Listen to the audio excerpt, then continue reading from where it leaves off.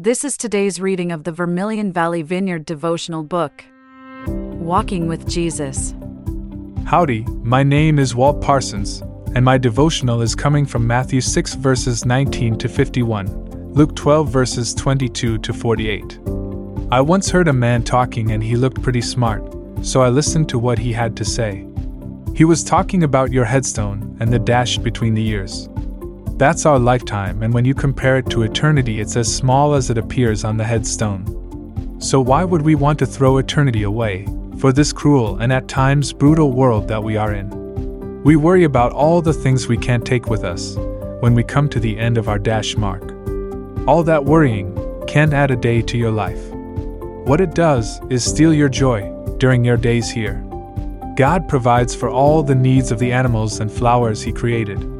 He loves you so much more than all of them, and you are also the pinnacle of His creation, so why wouldn't He provide for you?